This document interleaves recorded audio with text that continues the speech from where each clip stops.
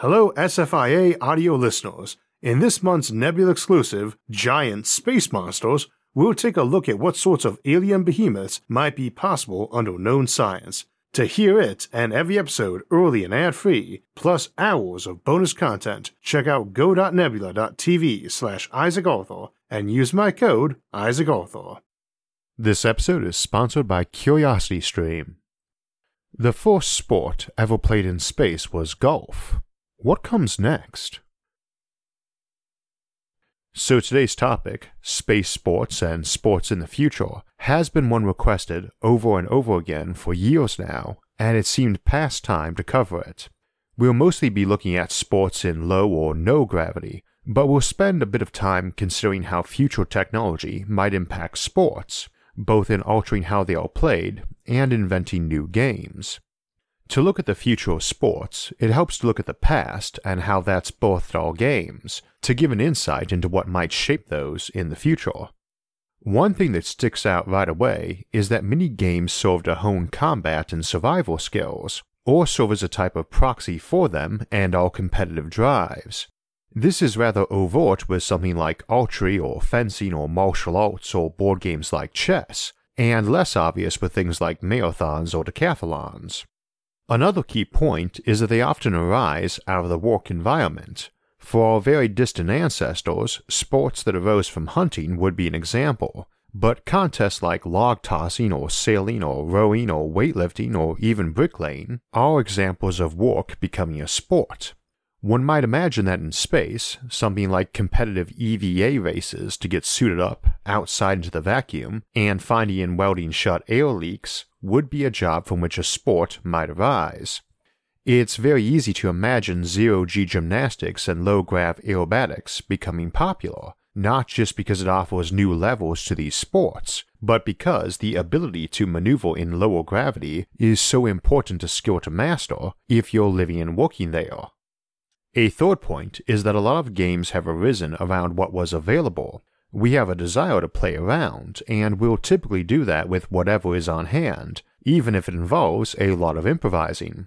As an example of that, I mentioned in the intro that the first space sport was golf, when Alan Shepard used a makeshift 6-iron by combining a rock collector's shaft with a 6-iron head he'd brought on board with a couple of golf balls. Later, during Apollo 16, they did some rover racing, the first lunar Grand Prix.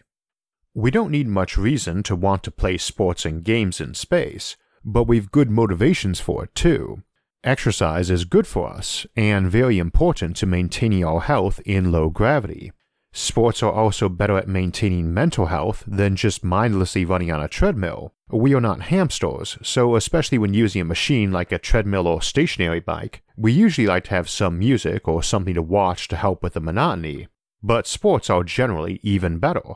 And even on the cramped confines of the International Space Station, we've seen a lot of experimentation by the crews with playing this or that sport.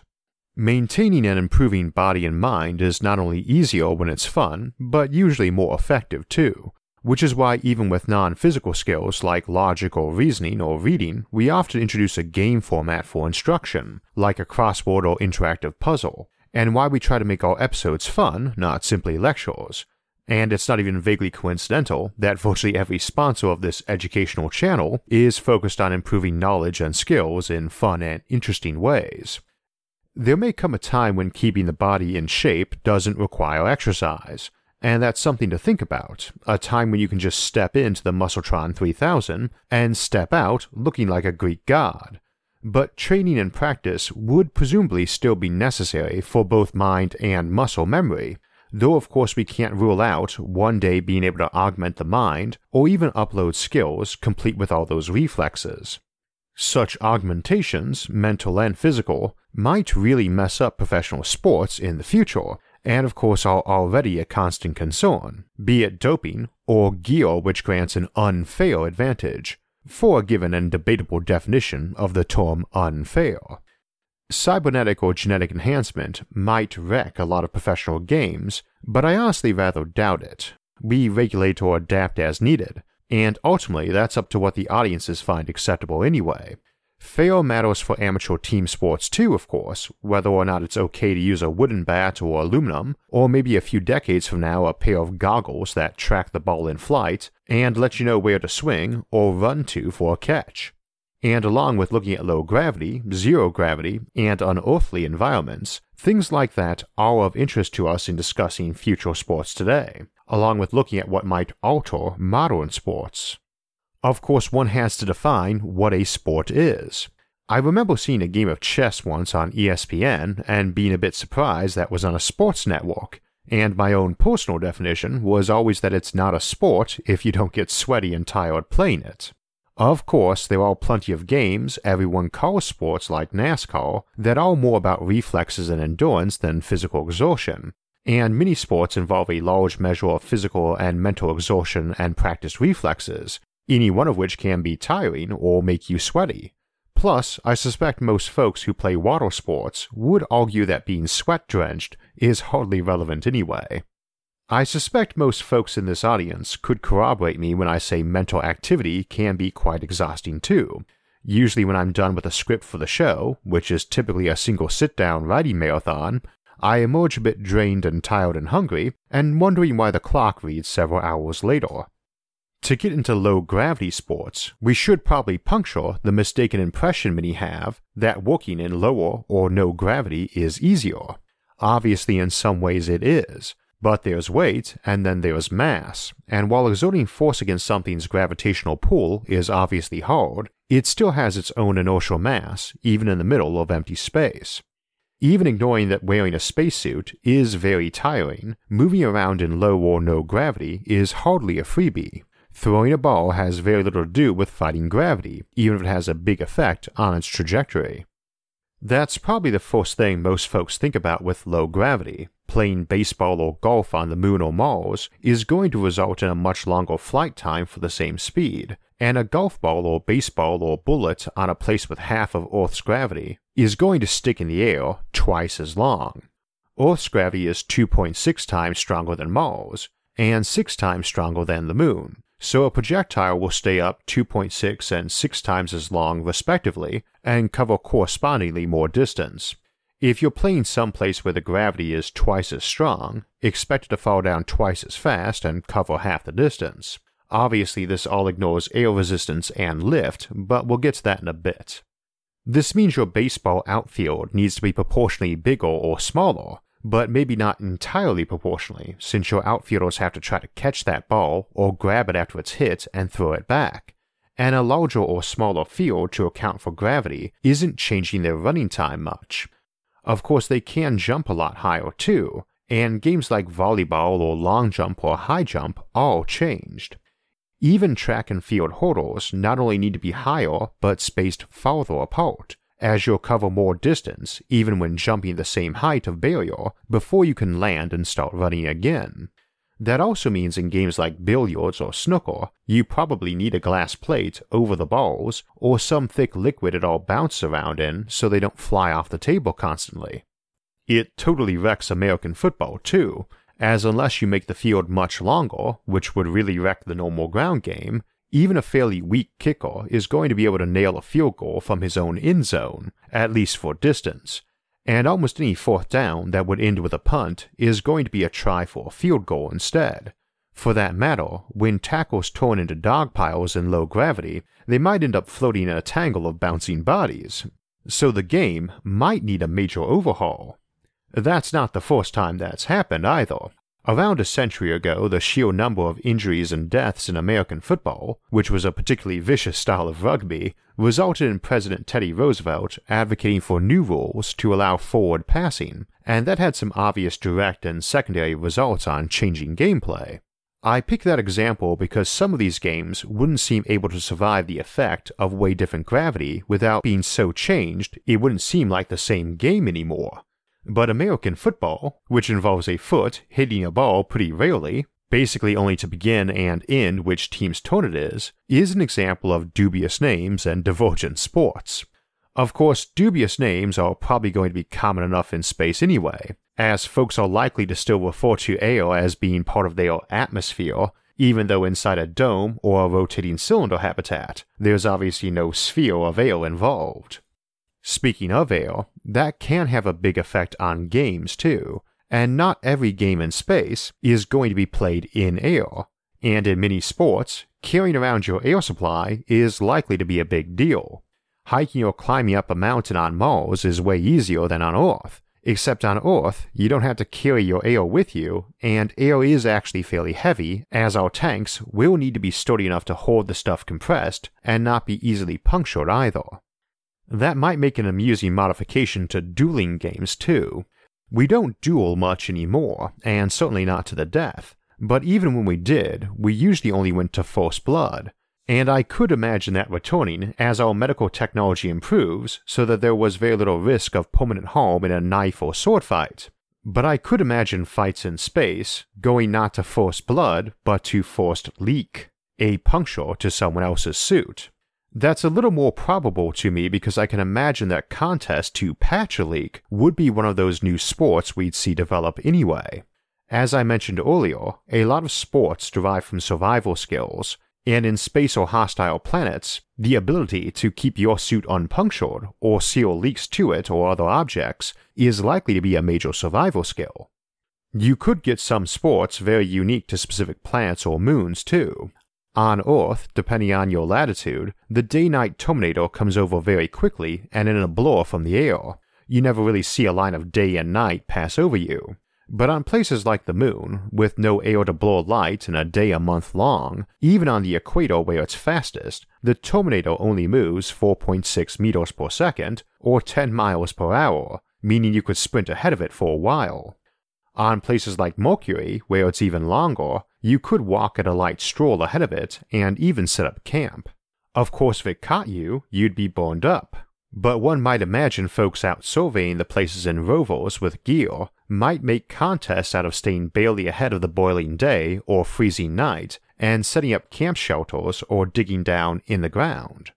You might do that on Venus too, which has a very long day as well, but the surface is a boiling hot, high-pressure death trap buried far beneath a thick and poisonous atmosphere, though at higher levels you might go hang gliding around, and I suspect hang gliding would be a popular sport there.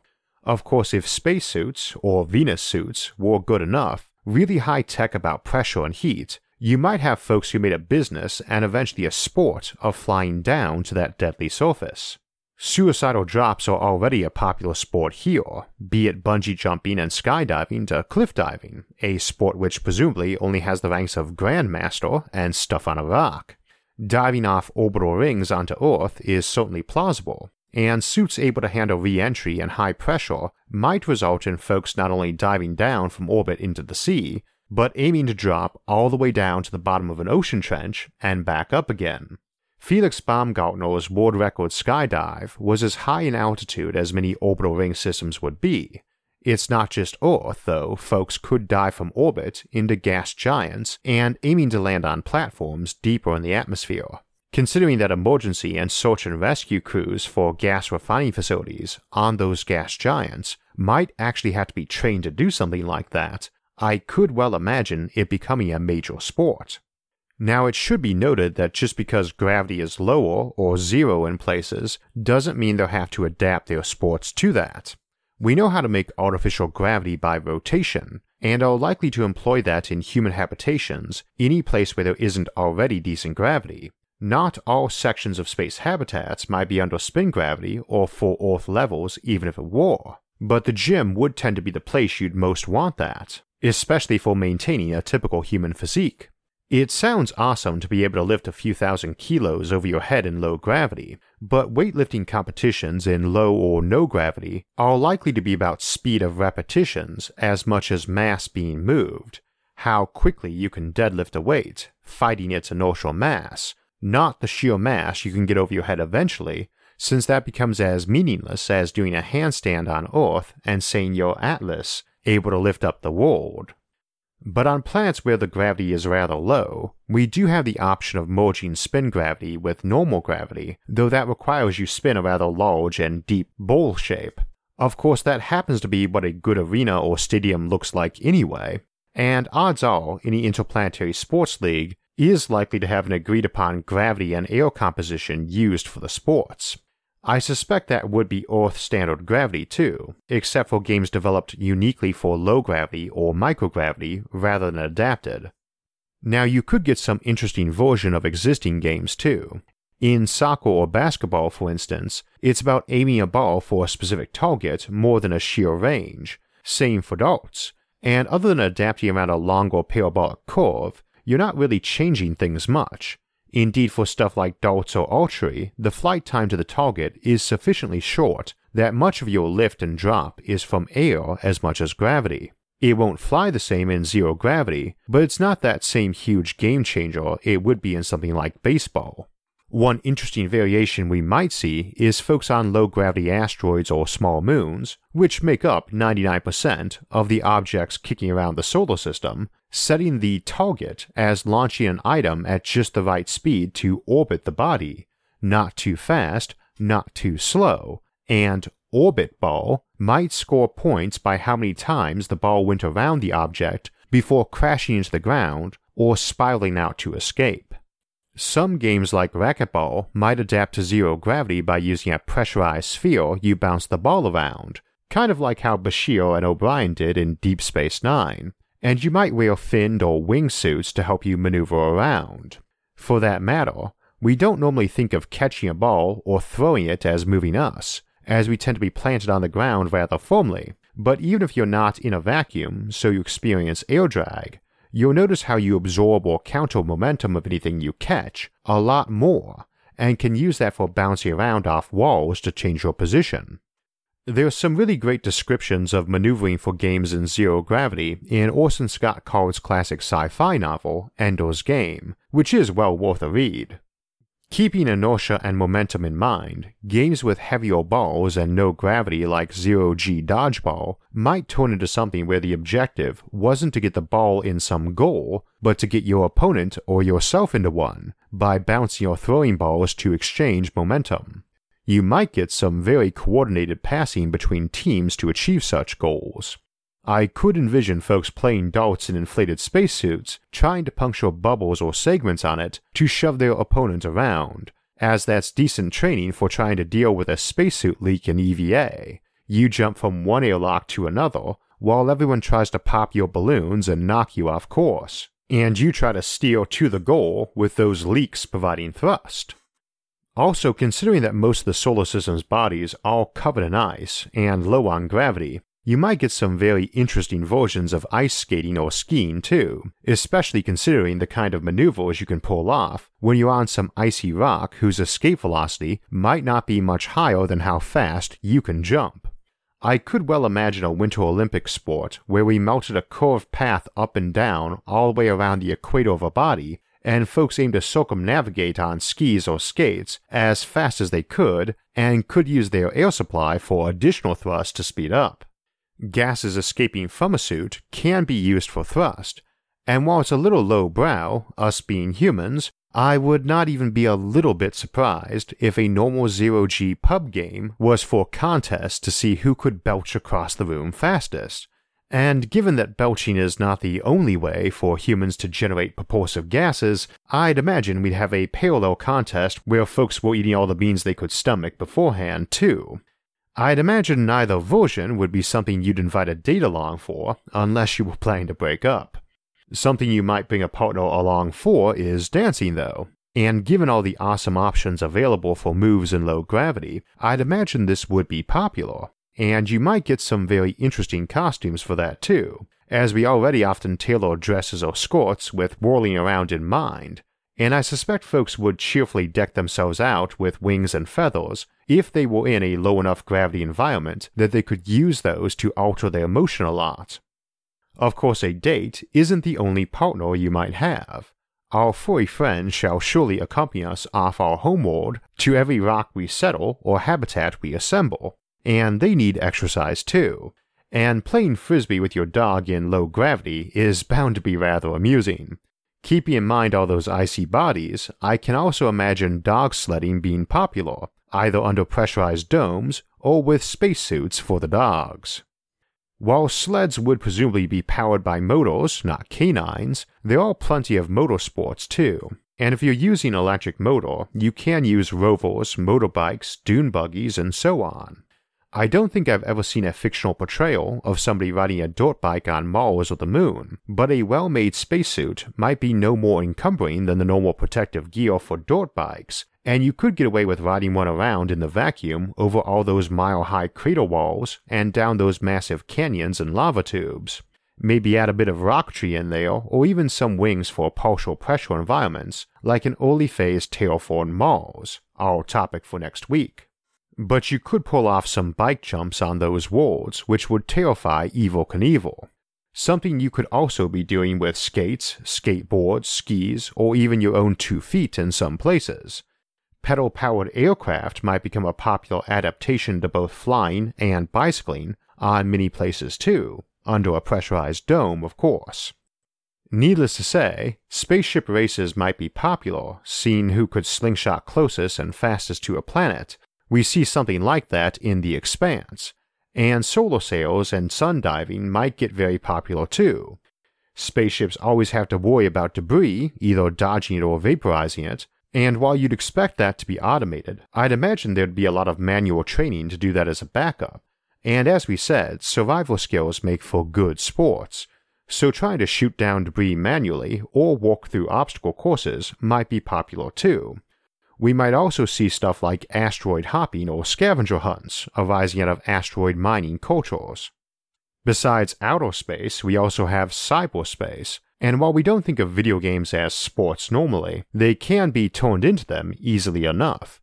And also many do already focus on reflexes, which we've already noted was a major or dominant aspect of many traditional sports anyway.